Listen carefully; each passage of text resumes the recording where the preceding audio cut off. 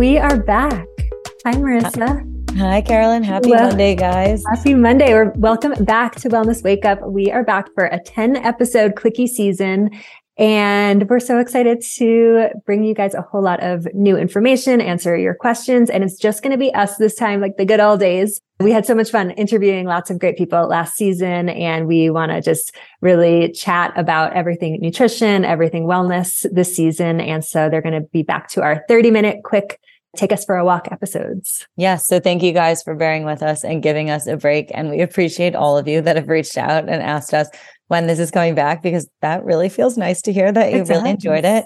So we're back today and we'll be here for the next 10 weeks. And today's episode, I think, is something that you guys have definitely probably talked about or thought about or heard a lot about and been like, what the heck is it? But we figured if we were going to come back for season 3, it was about time we actually talk about Ozempic. But before we go into that, we'll start with our magic moments as always. So if you guys don't remember, a magic moment is just something from the past week that really made you smile. And it could be something as small as like the sunset was really pretty on your walk home to work, or a bigger moment with friends or family. So do you want to start?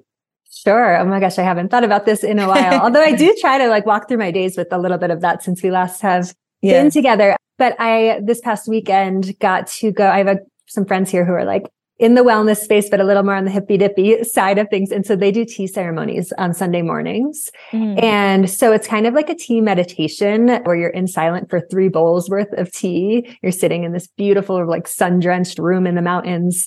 And it's like stepping into just someone else's life for me.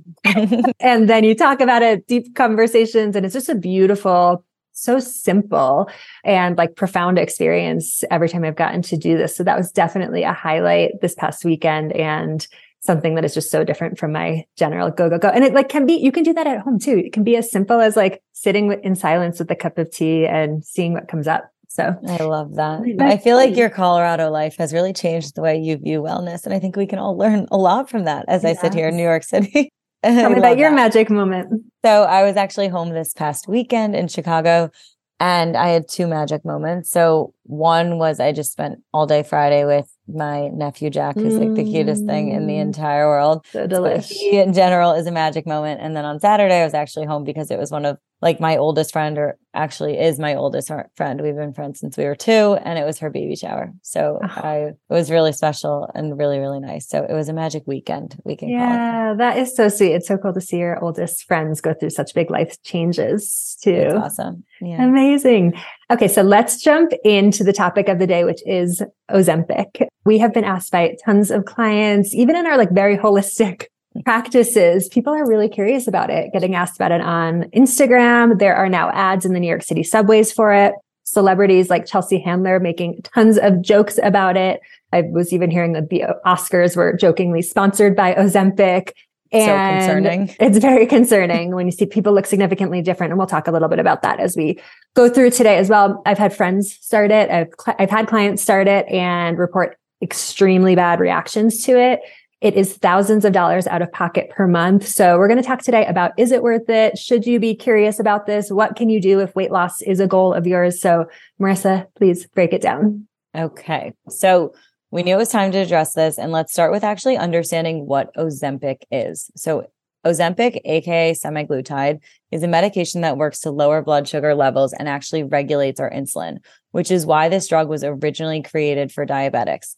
That is actually really important to note and understand here. This drug was not developed for weight loss, but rather to help diabetics better manage their blood sugar control. Weight loss started to be noticed as a side effect of this. So diabetics were put on it, and practitioners started to notice that people were losing weight on it, which kind of created this curiosity, I guess, around it. So at the moment, Ozempic is actually only approved by the FDA for diabetes, not weight management. Now, there is another drug, Wegovy, which you might have heard about, which is also the same thing, semaglutide, and that one is approved for weight loss. So it gets a little bit confusing here, but I do think it's important to highlight when we think about the way this drug works, is it was intended for people who cannot manage their blood sugar on their own. It was not intended for, a person who's looking to lose 5 to 10 pounds just because. It is a once weekly self-administered injection that comes in 3 different doses. And basically what it does is it works on imitating a hormone called glucagon, like peptide 1 that is naturally created actually in our intestines. I love giving Marissa all of the really hard things to say. between semaglutide, I didn't even actually know how to say that myself, and glucagon like peptide 1. But yeah, this GLP, we're going to call it, GLP-1 is the key here. And GLP-1 affects weight by 2 different mechanisms. The first one is that it affects the hunger centers in your brain, specifically the hypothalamus, and it reduces hunger, appetite, and cravings. So you're less hungry. And then it also slows down the rate of stomach emptying and basically prolongs your fullness and satiety after meals. So it's sort of coming at it from both angles, making you less hungry and making you more full. And so the research does show that it works when it comes to weight loss. And in big clinical trials sponsored by, of course, the companies who make this semaglutide, basically what they found was that when compared to a placebo, there was a significant amount of weight loss compared to, again, a group that just used lifestyle changes and a placebo in there. So the people who used Ozempic basically lost about 15% of their body weight compared to the other group with the placebo that was 2.4%. So 15% versus 2.4%, that is definitely significant and something to take into consideration. It's unclear what the specific lifestyle interventions in here were, but it's also important to note that the dose of this semaglutide in this study was higher than the dose provided by Ozempic. So that's definitely something, it takes a lot of this medication to really support extreme weight loss. And you want to always take it by a grain of salt and look at who the study is sponsored by. And that study was sponsored by the company that creates Ozempic.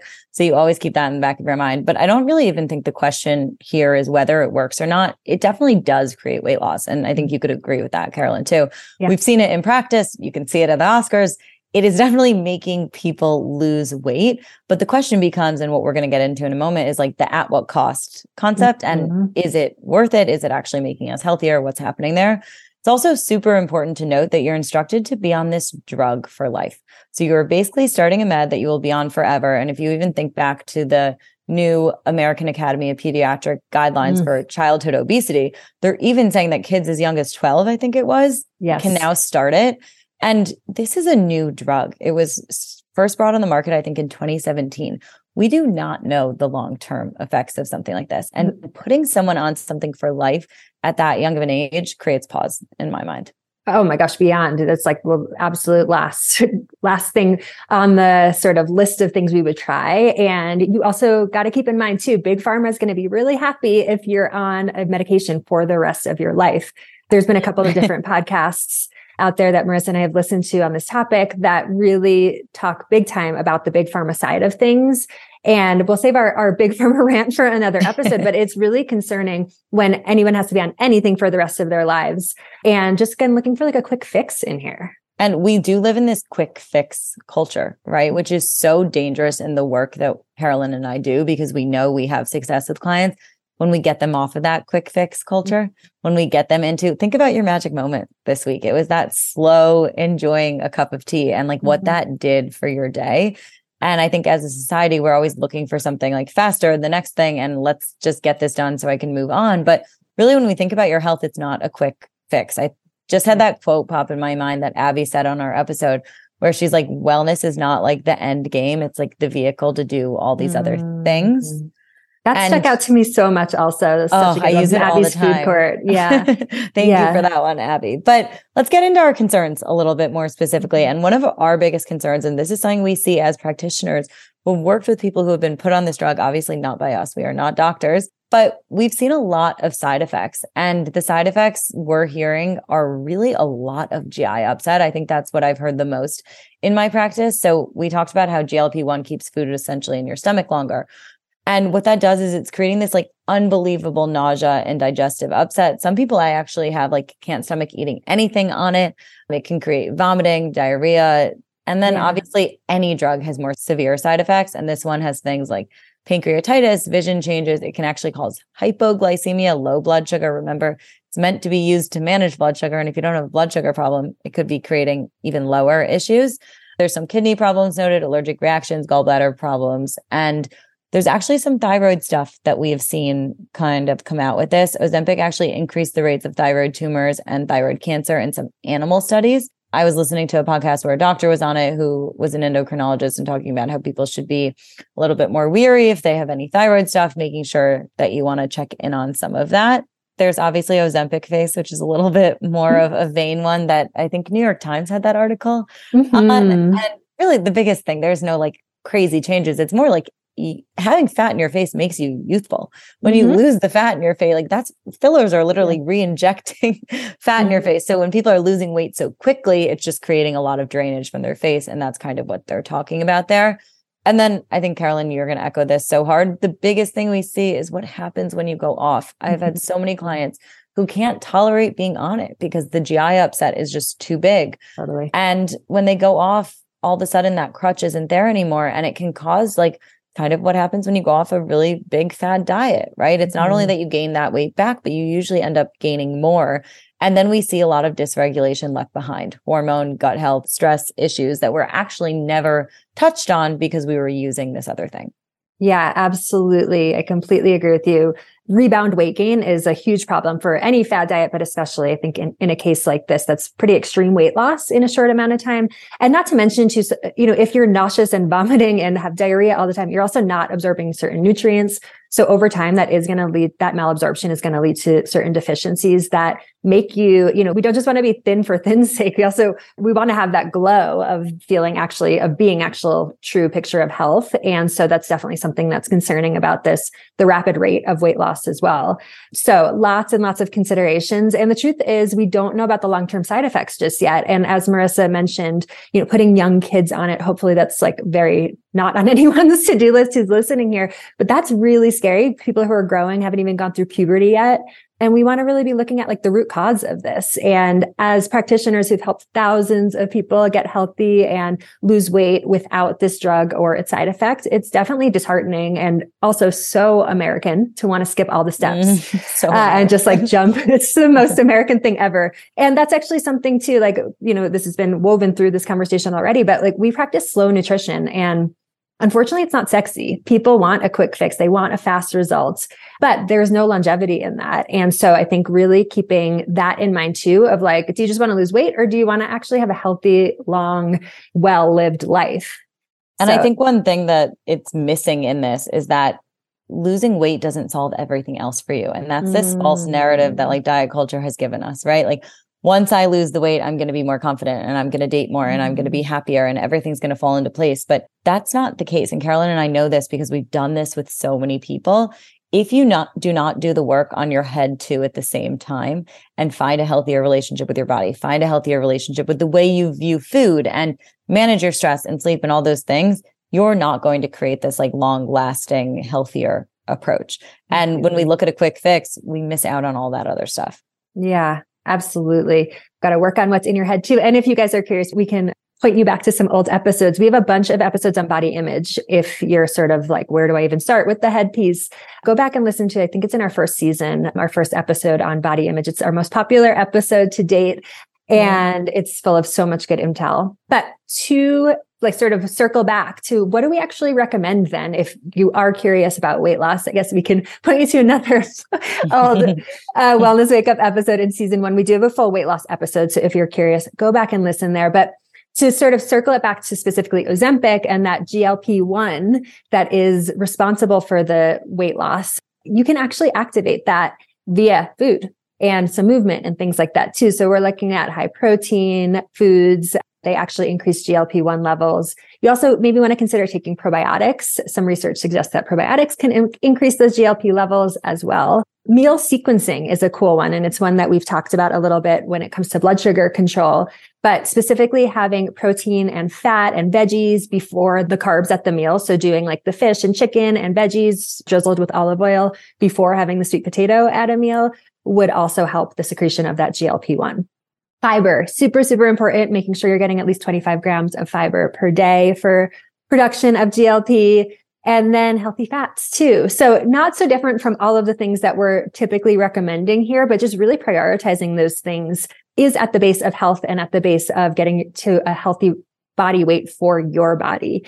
Something Marissa and I do talk about a lot too is like, generally a healthy weight is a side effect of putting all of these health behaviors into action. So it doesn't have to be about overhauling your life or even focusing so much on the weight. That's something that I have a lot of clients do is like, let's not focus on the weight for a minute and see what happens. Because when we're focusing actually on the behaviors that just make you feel good, by default, our bodies tend to get to a healthy weight range. I can't emphasize that enough. And that as practitioners, we have to have these hard conversations sometimes with people. But if it takes extreme restriction, cutting out food groups, measuring every single thing you're eating to maintain or get to a certain weight, that's not probably your body. And I think what also scares me about Ozempic is that it's promoting this kind of like one size ideal again. And we've done all this work to get further away from that. And we'll talk about that in a second. But you know, a healthy weight is a weight that you can live at, and that it actually shouldn't be that hard.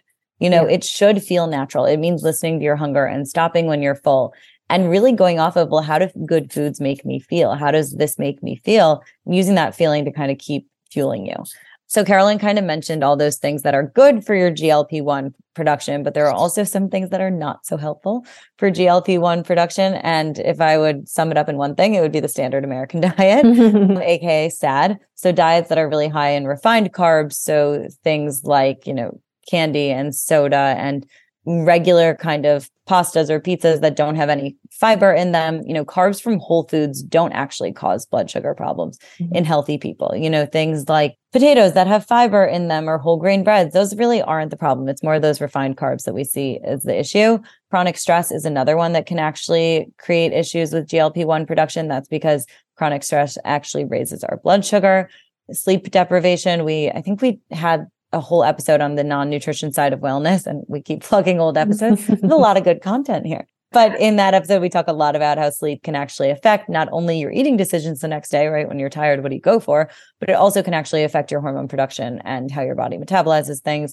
And being totally sedentary is not great for our blood sugar control. Actually, moving after a meal can be good for how we handle things. Yeah. So although this conversation might make it seem like we're totally anti-Ozempic, I want to highlight that we all have body autonomy, which means we have the right to make decisions that are best for us individually.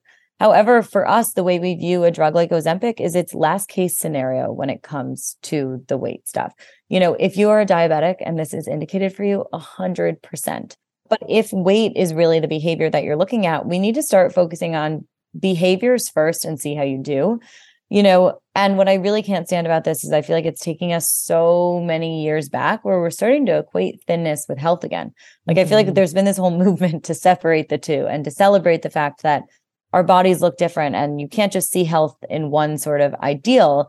And we do all have different bodies, and living in a society that promotes this one ideal and using this drug, or I would say abusing this drug that's promoting that one ideal body type, I think is kind of dangerous. Yeah, I completely agree. And I also think it's dangerous how, from what I've heard from friends who've tried it, people think that they'll never be the one who will get the side effects of things. And these side effects are really significant too. So actually paying attention to that too is something I would really, really suggest. These are not like small little things. And there definitely are many people who have type 2 diabetes who Ozempic is for. And Marissa and I both practice what we would consider root cause wellness. So let's look at what's underneath something. And typically with excess weight gain, obesity, there are underlying factors. So our goal is to get to what those underlying factors are that made you gain the weight in the first place, and not just place a Band-Aid on the problem, because those issues are still going to be there. Even if you do, you know, many of them will still be there, even if you do lose the weight, or they'll come back again. So we want to look at what's going on thyroid-wise, what's going on gut health, what's going on with your hormones. And so not just sort of skipping over those and, again, like putting a big Band-Aid on something.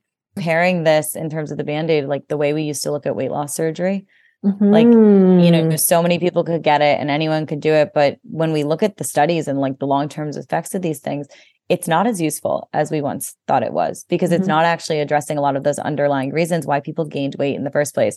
So I wouldn't be surprised if, you know, years from now, we look back at Ozempic and kind of see parallels between the two. Completely. And especially on that note with eating behaviors, that's a big thing with post-bariatric surgery issues is the eating behaviors haven't changed. So if someone has a binge disorder, they're still probably going to binge, but it might look different. It might look more like maple syrup, or, you know, that's, which may sound crazy to people listening, but that's not uncommon to get. You know, if someone's looking for that sugar high, they're going to get it no matter what. And so we want to get to the root of that and really heal some of these eating behaviors and heal some body image things as well. And that's what we both really love to do too, and love to work with people on and see the progress in that way. And progress can't always be reflected solely by the scale. And I think the question to ask yourself is why. Like we talk about that all the time, finding your why. And actually, even before you eat something, asking yourself, why am I hungry? Am I stressed? What am I looking for? Like before you make this big kind of life change, ask yourself, like, what is really going on here? Why am I turning to this? What is my belief about it? And especially if it's smaller weight loss that we're looking at, like 5 to 10 pounds, what do you actually believe would be different in those 5 to 10 pounds, and getting clear on that and seeing, if you could work with someone like one of us first and trying to heal some of that relationship with food and making sure that we're doing behaviors that support you feeling really good in your body. And then maybe you look at something like this later, although maybe it's not where we're leaning. If you can't tell. Let's talk for a second about the celebrity side of things, because there have been these sort of rumors. If you follow, who's it, like Demoy, or if you follow Not Skinny But Not Fat, there, everybody's like joking about Ozempic parties and celebrities all doing it and pinpoint, like sort of showcasing what they used to look like and what they look like now, the before and after pictures. And of course, we don't want you taking nutrition or medical advice from celebrities.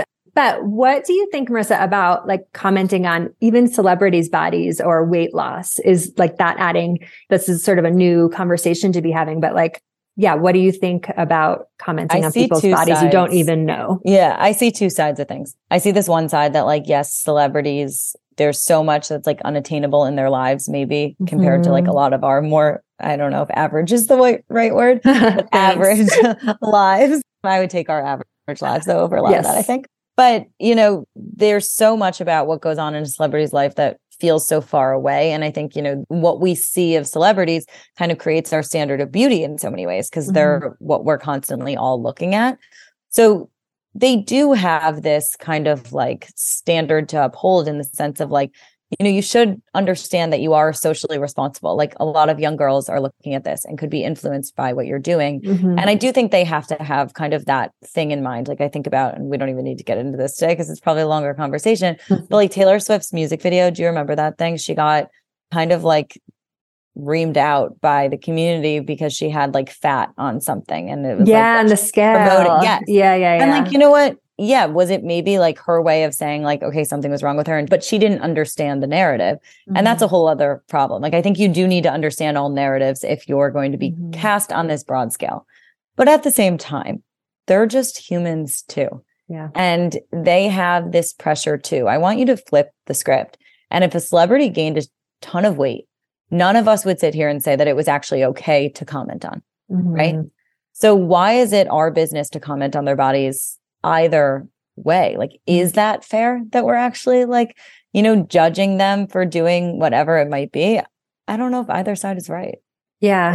Yeah. I mean, I think catching yourself when you go to be critical about someone first and foremost, that's been a practice for me for sure, because I think it's pretty new, probably more in your generation, Marissa. It's like we are like 10 years apart here. So but of like people being aware of that, of how problematic that was. Like I grew up with that, of people commenting on your body left and right. And so it's taken a lot of undoing for me to like, and especially if I know someone's been working on it too, then in that case, I think it's actually, my personal opinion is it's okay. If a client's been working on that, like you're allowed to say you look great. And also, does that get problematic and does that reinforce, body image stuff, or that someone's self-worth is intertwined with how they look? Absolutely. And so I completely agree with you. Never, like celebrities have it pretty difficult when it comes to body image stuff, because especially if it's like that higher tier of like paparazzi following them around or anything, like trying to take, different angles of their body. Like nobody looks great in every photo. And I get it in that situation. And we're going to see the aftermath in the next couple of years too. I think we're going to see, the side effects, and people don't want to be on medication or giving themselves shots every day for the rest of their lives. So it's super interesting, but just being aware of like where your head goes when you see someone's body change, I think is more what I would suggest starting with, of just like, do you get critical or do you get like curious what they've been up to? Or are you looking in People magazine of what they eat in a day kind of? Oh my God. I remember reading like in Us Weekly growing up, like my mom would get those magazines and it was like what Jennifer Aniston eats in a day. And like, we grew up with this narrative that, okay, if we match that, like, oh my God, suddenly I'm going to look like Jennifer Aniston. Totally. But that's just not the case. Also, like, I love that you were reading that in high school. Like, I want to look like Jennifer Aniston. Like, it's also crazy when we zoom out a little bit.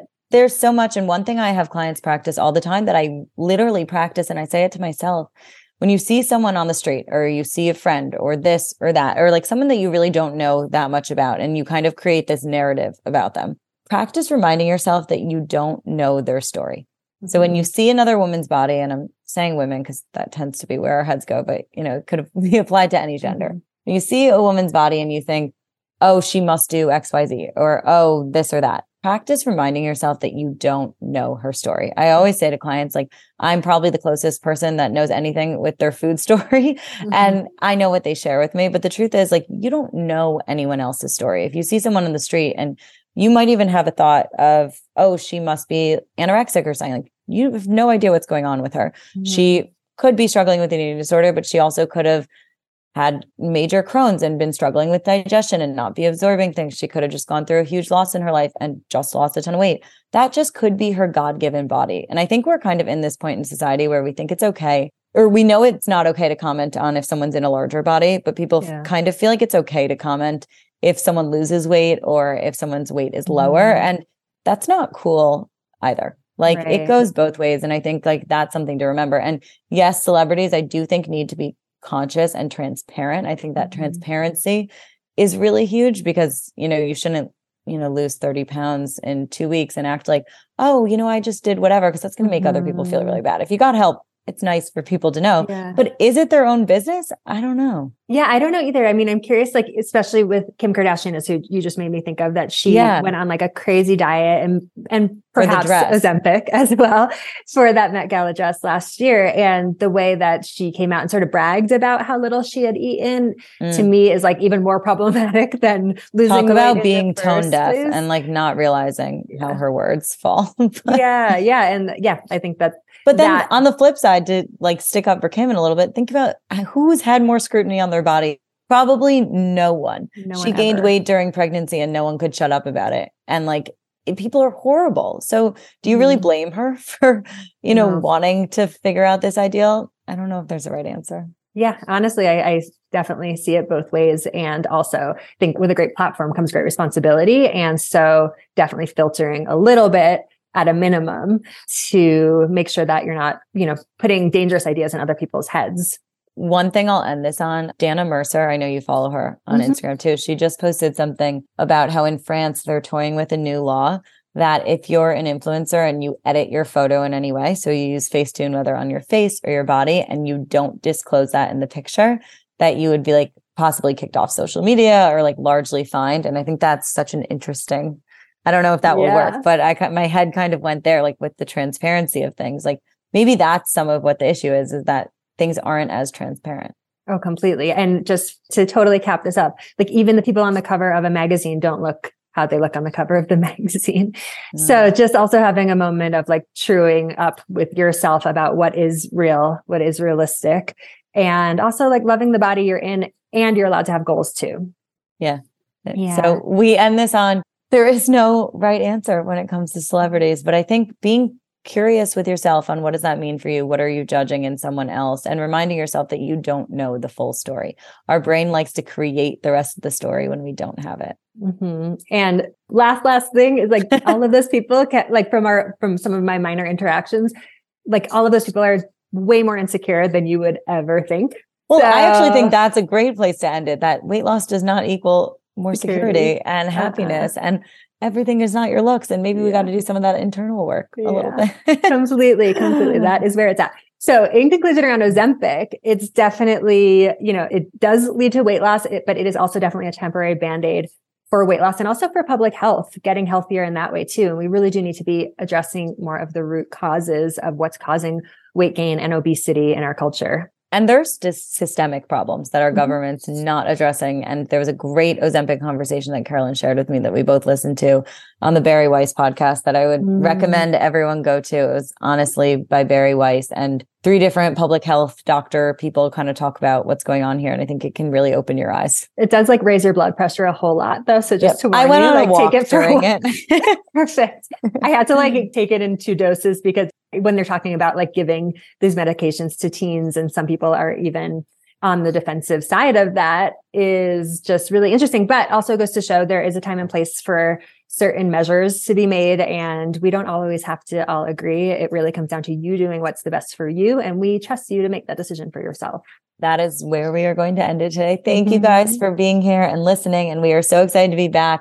And please share with us if you have any episodes that you want to hear in our next 10 episodes. We are open to suggestions. Absolutely. And as always, like, share, subscribe, comment, do all of the podcasty things. And thanks for listening. It's so good to be back. Goodbye. Bye.